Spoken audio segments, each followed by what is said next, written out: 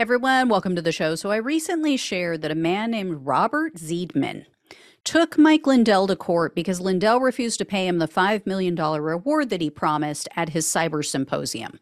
Zeidman is a computer scientist, and he successfully proved that Lindell's so-called packet captures and his so-called election fraud evidence was a bunch of BS.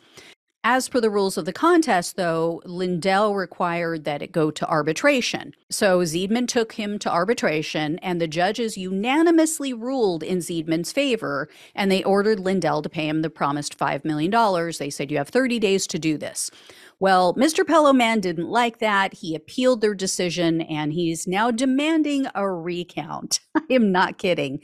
On Friday of last week, Lindell filed a petition asking the court to vacate the arbitration court's decision, and he said it's based on corruption.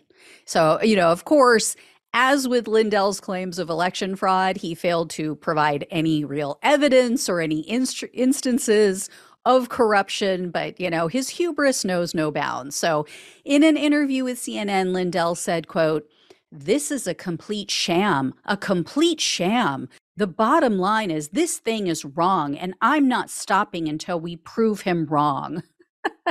So in the meantime, Zeidman filed his own petition, and he's asking the court to force Lindell to pay him.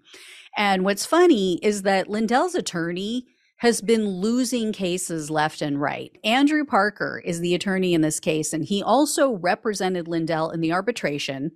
He represented Lindell in the failed bid to get his phone back from the FBI. He also failed to get Lindell out of the Dominion defamation case. And then on top of that, he was recently sanctioned by an Arizona court because of his representation of Carrie Lake and her failed case.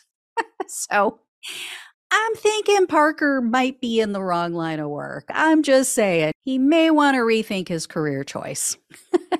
All right, guys, I will let you know if I hear any more. Thank you so much for watching and listening. Please like, share, and subscribe. Please donate if you can. Love you all. Take care, and I'll talk with you soon.